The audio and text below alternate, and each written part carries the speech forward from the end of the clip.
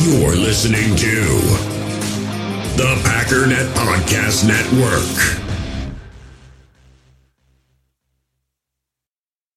Guess what? I got a fever. And the only prescription is more cowbell.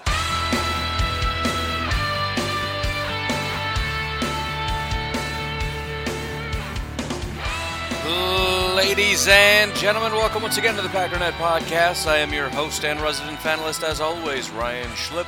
Check us out online, packernet.com. Find me on Twitter, pack_daddy.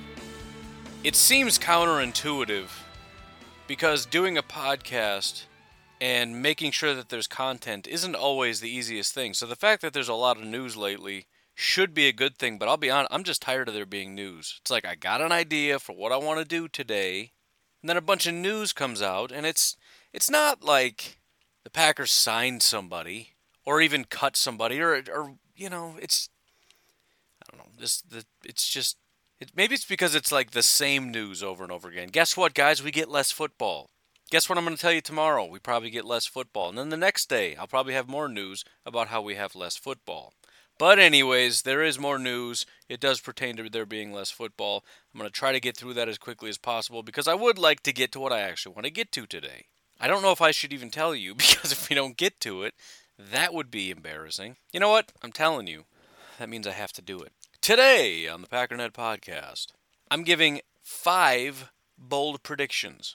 Are they homery bold predictions? Yes, they are. They absolutely are. Because I want to say happy things sometimes. But anyways, before we get into all that goodness, make sure you are in the Packernet Podcast Facebook page. Make sure you're group. Make sure you like the Packernet Podcast Facebook page. It's kind of like in golf when you really just try to lay into that ball and, you know, it's really bad. And you realize it's better to just have a normal, nice swing. I mean, if you're really good at it, yeah, you can lay into it. But for the rest of us, just do a solid swing and don't try to shatter the ball, and it'll probably go pretty decently far. Me trying to rip through that really fast, it just slows everything down. And then I have to give you an analogy of something. As far as, I've got a lot of different ideas, and we're given a lot of ideas about ways to do some interactive fun stuff during the season, but as far as the fantasy football leagues for the Patreon, actual fantasy football, we have more than enough people. We have 2 teams of 12. If you are a patron, you can still jump on. I'll find a way to make it work. Also, I am continually updating those lists, so keep an eye on that. You maybe change teams, whatever. That post that I made, go check it. Once again, if you guys wouldn't mind subscribing to the YouTube channel, it is Pack Daddy NFL. Couple little twists that I'm planning on. Number one, I already mentioned that if I do a live stream, which I'm thinking about this weekend, we'll see because I'm also doing some draft content. That's going to be on YouTube, not Facebook. I may also start uploading to YouTube first, leaving it there for a while before it goes to Facebook. And then third, similar to what I did with Instagram, I'm planning on doing some more giveaways. And the giveaways are going to pertain to subscribers on YouTube. So as many incentives as I can give you to get over there, push the little red subscribe button, the little bell for the notifications, and click all, the better. Also, I just wanted to throw out one suggestion. For those of you that are listeners, that are Packer fans, that are gentlemen with facial hair, if you are one of the guys that gets the balm, the oil, whatever, you know, for your beard, the trimming and maintenance stuff, I would encourage you to check out Bearded Buck Company. The website is beardedbuckco.co. And the only reason I'm suggesting it is because I don't know why you would want to buy it from somebody that isn't a Packers fan, isn't from Wisconsin, and isn't in our Facebook group and hasn't been for a very long time. Just throwing it out there. Anyways, let's take a break and we'll come right back to it. In the hobby, it's not easy being a fan of ripping packs or repacks. We get all hyped up thinking we're going to get some high-value Jordan Love card, but with zero transparency on available cards and hit rates, it's all just a shot in the dark. Until now. Introducing Slab Packs from ArenaClub.com, the only repack that provides real value, a complete view on all possible cards, and clear hit rates for each one. Now when I buy Slab Packs on Arena Club, it finally feels like I know what I'm getting. And honestly, the best thing for me and my son is the fact that we're kind of novices into this. When I walk into a card shop with my son, and a card says it costs $40, Kind of just taking his word for it that that's a good value. So I appreciate the transparency on grading, as well as just getting excited about seeing what you could potentially get. Right now, you can get 10% off your first purchase by going to arenaclub.com/packdaddy. Wow, that's crazy offer. 10% off a $400 slab pack. That's $40 right there. Anyways, that's arenaclub.com/packdaddy for 10% off your first purchase. So the first thing, preseason is officially dead. It's done. It's over. And similarly tied to that, the 90-man roster has been cut down to an 80-man roster. Now, obviously, you don't go into the season with 90 anyways, so these guys likely weren't going to make it. And with no preseason, the 10 guys that get cut, there's no information, right? That these guys are not going to have hardly any information. So the roster is going to be largely the same as it was last year. The only difference being the free agents we brought in, the people we drafted, and the guys that the Packers are just ready to move on from. The question, though, is, if you're all that curious, who is it that's getting cut? Who are the 10 people that before this thing even kicks off, we have to cut? Because I believe it's as of right now, you're not allowed to have 90, right? The NFL rule, which used to be 90 and then you start doing cutdowns, is now 80 and then you do cutdowns. So 10 people are just disinvited to Green Bay. So there's several different statuses, right? There's veterans and there's the free agents and the drafted guys and the undrafted guys.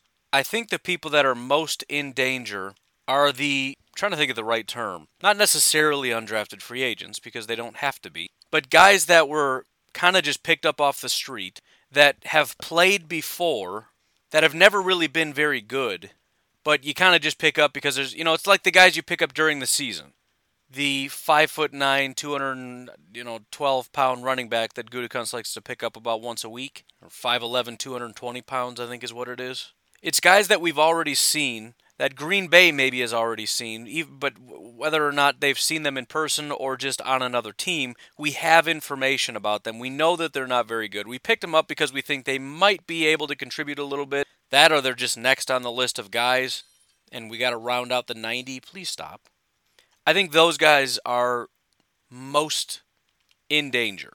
And then more specifically, you look at positions in which they're pretty full, and there's a lot of competition, I guess, that is probably the Packers want to take a look at the other guys more than they want to take a look at you. So my first thought was, well, they're just going to cut 10 undrafted free agents, but I think there's a class lower than them, and that's the guys that I just described. For example, if you look at a guy like Greg Roberts is a defensive tackle.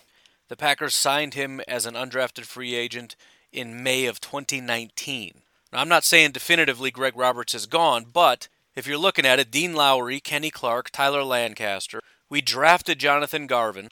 We got Montravius, which we'll talk about guys like Montravius in a bit. You got Kingsley Keke, who 100% is going to stay. We brought in Gerald Willis, and Jamal Davis, I believe, is the other one. And then we have undrafted free agents, Scott Delante and Willington Pavilion, that we have not seen yet. Right? They're undrafted free agents, so maybe they kind of get cut. But again, we picked them up because we think they might have some potential. We probably want to at least try to get a look at them. Get them in the building, get them through some physicals, run them through some drills, just see what they look like. So those are the guys that I think are going to go. Next in line would probably be undrafted free agents. I think you could easily say all 10 are guys like Malik Taylor and Kabion Ento, but maybe another wide receiver like Darrell Stewart, who was an undrafted free agent. Because it's possible that some of these guys that I'm talking about, these 2019 guys that we picked up, maybe the Packers really do like them and they want to see more, like Darius Shepard. But you look at a stacked group like wide receiver where you've got Adams and Lazard and Funchess and MVS and Kumaro and EQ, Darius Shepard, Reggie Begelton. Maybe a guy like that goes. Another one would be a guy like maybe Jalen Morton, although that's fairly unlikely. But the problem, Jalen Morton is a quarterback, by the way. The reason I say that, not because we have a billion quarterbacks, but is Jalen Morton even going to be given the opportunity to compete? Either we keep 4 quarterbacks, or we want to get rid of Tim Boyle and we just put Jalen Morton in that spot, or what? Right? What opportunities does Jalen Morton have to prove that he's going to be the guy? And that kind of leads me to the next part about, well, maybe they know they want to move on from Tim Boyle or Jake Kumaro or Montravius. I don't think so. I don't really think that's a thing. They may be, some of these guys may be on their last legs. And I guess with no preseason, actually, now that I think about it, it could be possible. We may see some veterans getting cut. And here's the thing. My thought was, coming into this thought, before I said something that I'm about to disagree with, if you know that a veteran is no good, he's cut already. He's not going to stay on the team. Think about it this way. The guys that I've been talking about, the undrafted free agents, et cetera, these are like lottery tickets. They're scratch-offs, and you're hoping you just win a little bit of money. And then once in a very, very rare blue moon, you get like $1 million off one of these things. Turns out a guy at my work just won $1 million or something. It's pretty nuts. But anyways, it's a real thing. Apparently it does happen. Veterans and guys that have been around are also like lottery tickets, but you've already scratched it. So if you know coming into the season that we don't really want Montravius, we would have already gotten rid of Montravius. Now, the caveat here is, if guys like Kumaro, offensive linemen like Josh Nijman, maybe even guys like Tim Boyle, Josh Jackson, who I just did a whole thing about him possibly breaking out, maybe if they were in a position where the preseason was their last hope, in other words, they're off the team unless they can prove that they're on the team, because they've already got it figured out, this is our roster. This is our roster right now, unless they can win a spot during the preseason. Now, there's still going to be some training camp stuff, but can a guy get himself back on during training camp? I guess maybe. If part of your problem is a lack of understanding of the offense or the defense, maybe we want to get you in to see if you've grown in your understanding. Maybe we've told you to cut down or bulk up or whatever, and we're going to see if you got there. But if we essentially have already put you outside of the bubble, and, especially if we've added somebody already to that position, you could look at a guy like Tim Boyle now that we brought in Jordan Love. You could look at, I don't think Dexter, he needs more time.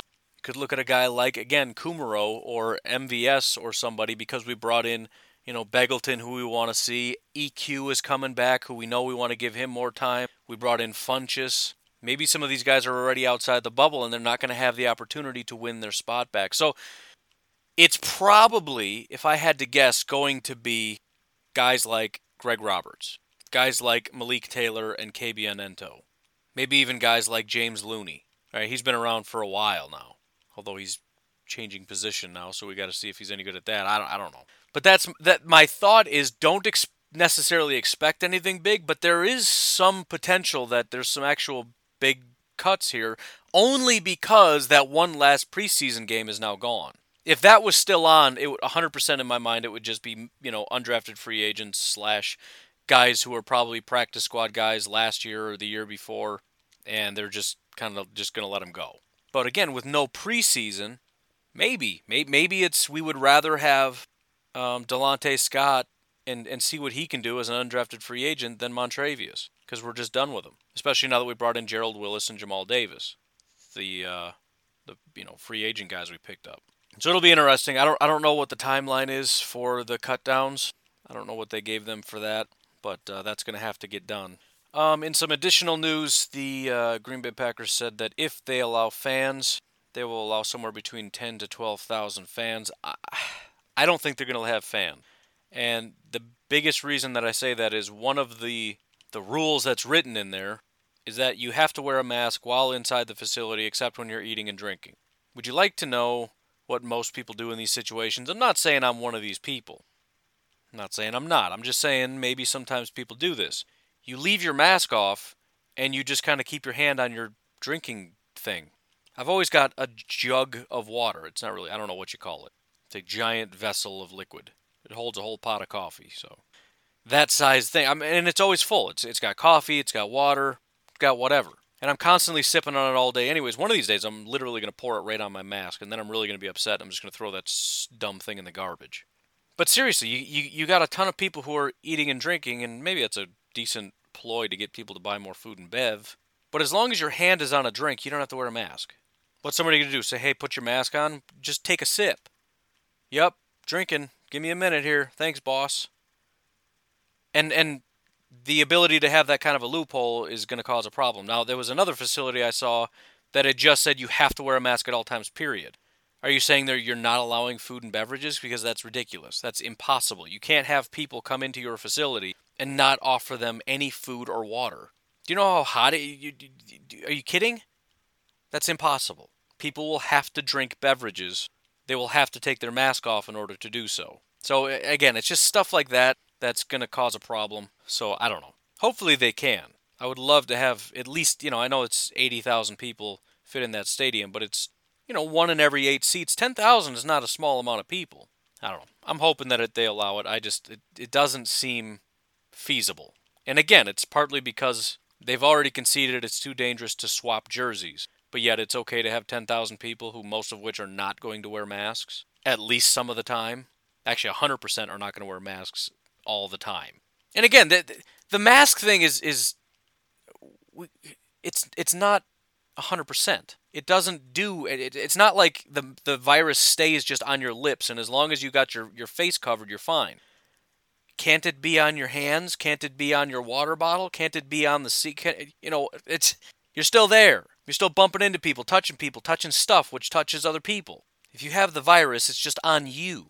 It's part of the reason it's just, whatever.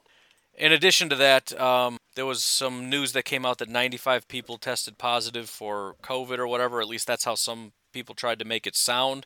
Absolutely not true. There is a grand total of 95 that have tested positive since they began testing. That number is up to 95. Now, again, that's going to continue to climb. But the fact that we've already got media members trying to turn this into a panic by making misleading titles that make it sound like it's worse than it is part of the reason that I'm nervous that this just isn't going to be a thing. Why are you doing that?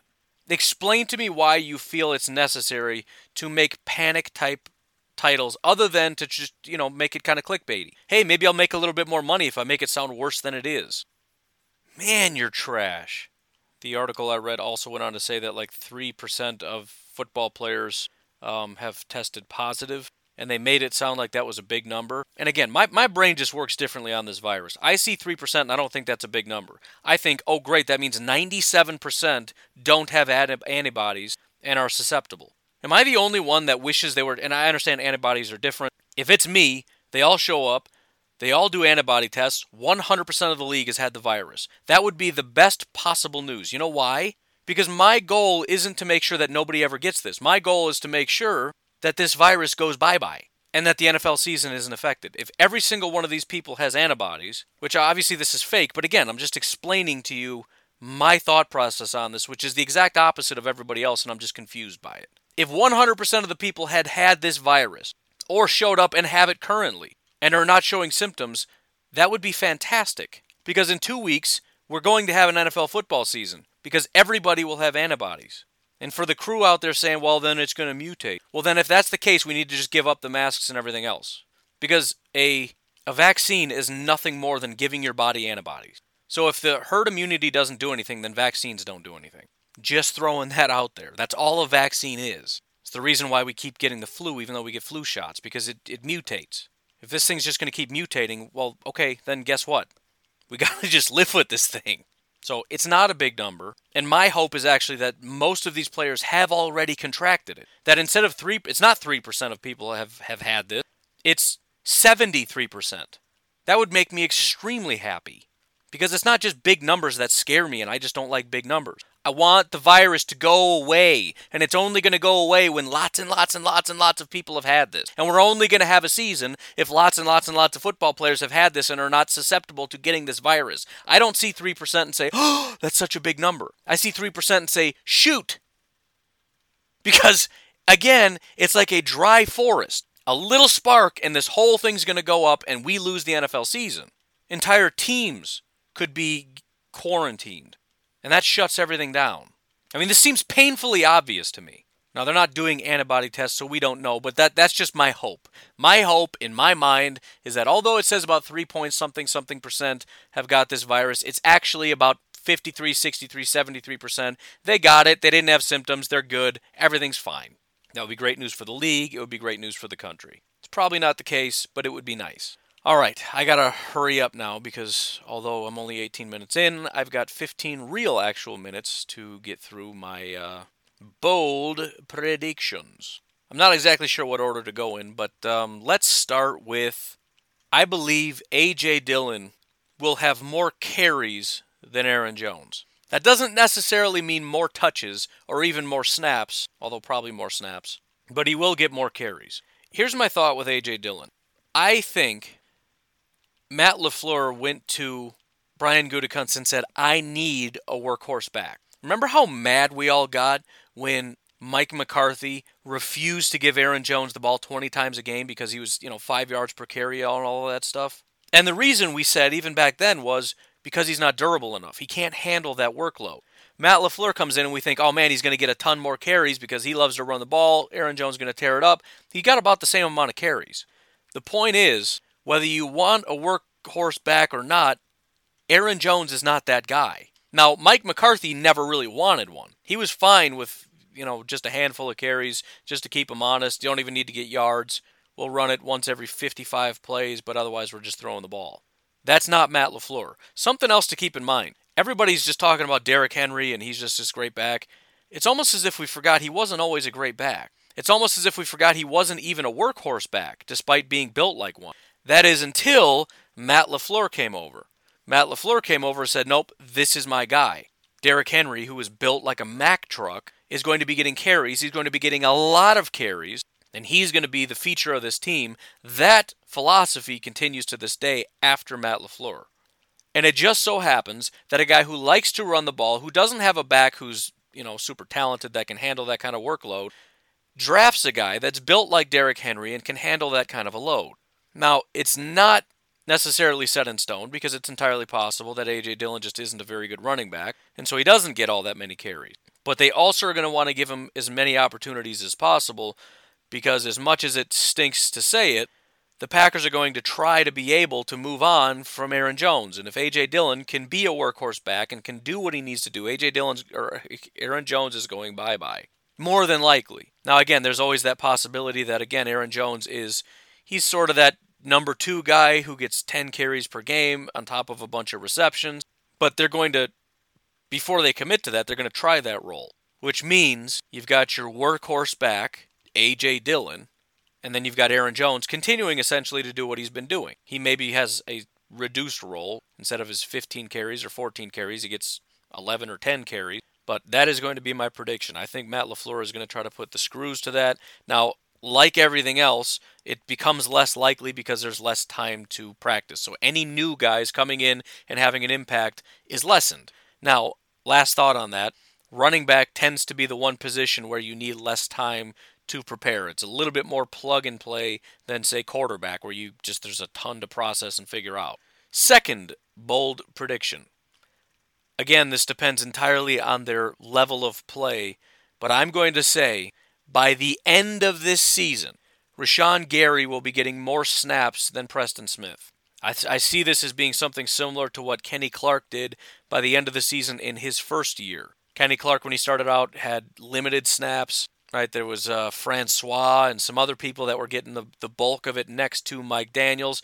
By the time we got to the playoffs, it was Kenny Clark and Mike Daniels, and that was the duo. There was a little bit of the other guys sprinkled in, but that was the 1-2 punch, and that slowly evolved over time. Now, last year you had Rashawn being a rookie. You had Preston absolutely blowing expectations out of the water. I think he had 12 sacks, but that's not typical Preston, and I don't necessarily expect Preston to repeat that. So if Preston is a little bit closer to like a 6-sack guy, which, I mean, if you look at his sacks, 9, 5, 8, 6, so call it 7-ish on average. Could do the math, but I don't want to, short on time.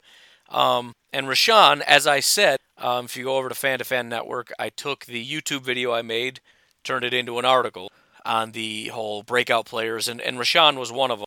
Kind of added and expanded onto that. I did a top 5 list or whatever of guys that could break out. So head over to Fan to Fan Network, check out that article. But one of the things I said about Rashawn Gary is if you give him as many snaps as you gave Zadarius Smith and just extrapolate out the pressures he had, he would have, I forget the number of pressures, but he would have ranked, 14th in pressures in the NFL and would have had, 12 sacks just by giving him a full workload, just by giving him the same number of snaps as Zadarius, he would have been 14th in pressures and tied for 10th in sacks.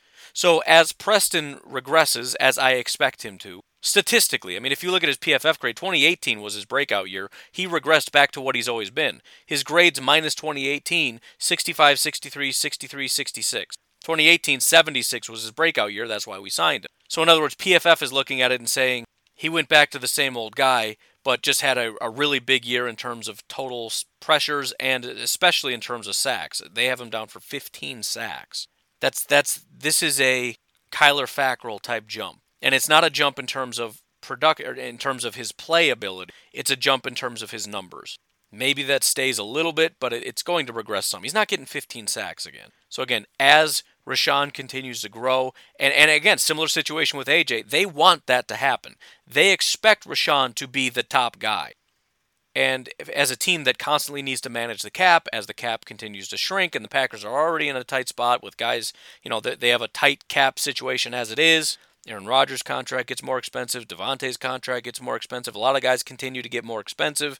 And you got Bakhtiari and AJ, Aaron Jones and King and all these guys looking for contracts. You need to find space. One of the obvious places is Rashaan over Preston. And again, they're going to be pushing that. And even if they're on equal footing, even if Rashaan is as good as Preston, only as good, they're going to put Rashaan in that spot. That is Rashaan's spot. Preston's holding it.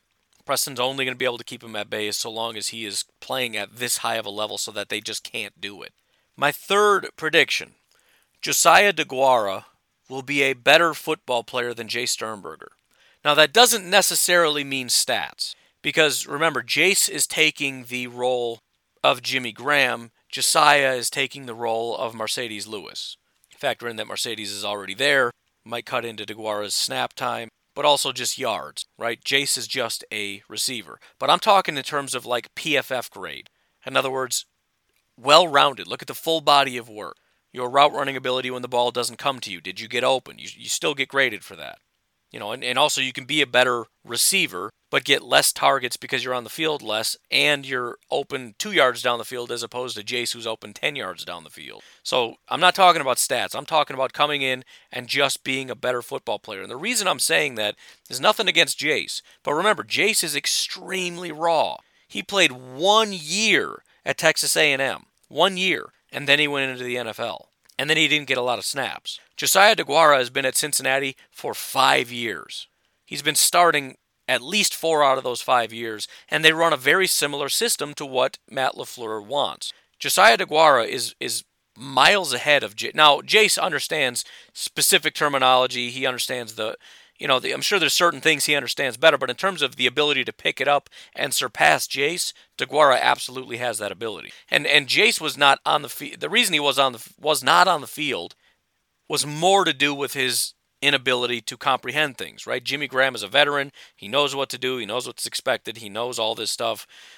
Jace just didn't. He had a long way to go. He had a lot to learn. And I just think DeGuara is much more plug and play. I've been saying that for a long time. So I think he comes in, he handles those responsibilities. And to be honest, it's probably a slightly easier job than Jace has.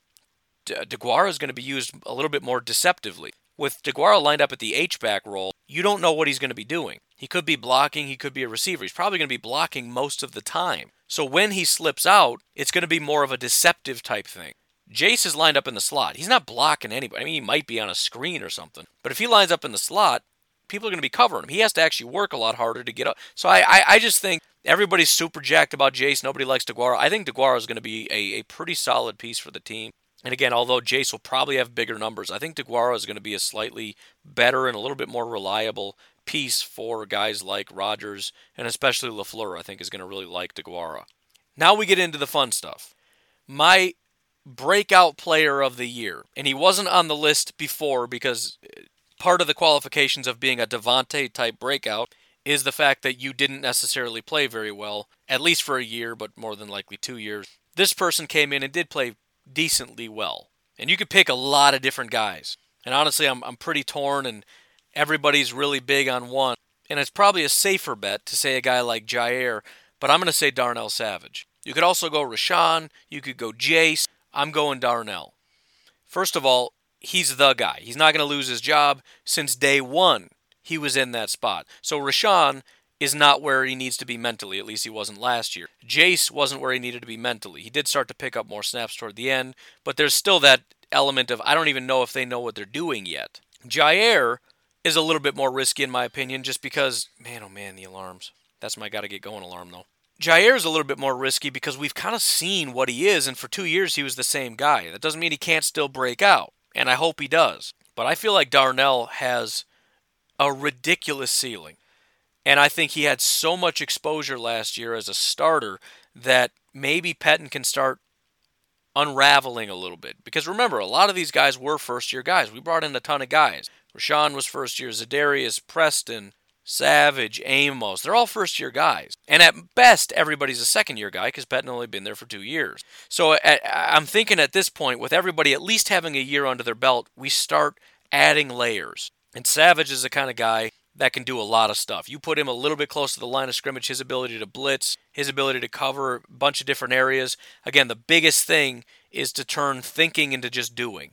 And I think if he can make that transition from just not thinking and just reacting with his speed and his athletic ability and everything else, he's got superstar potential written all over him. Now, the Packers have a lot of those guys because they love athleticism. And that's kind of the exciting thing. You look at Jace, you look at Rashawn, you look at Darnell, you look at Jair, you look at Kevin King. It's a matter of if any of these guys, if it clicks mentally for any of these guys, they're going to be superstars. Kevin King has Richard Sherman potential. I think Jair has Chris Harris potential. I think Rashawn Gary has Jadeveon Clowney / Danielle Hunter potential. And I think Darnell Savage has Earl Thomas potential.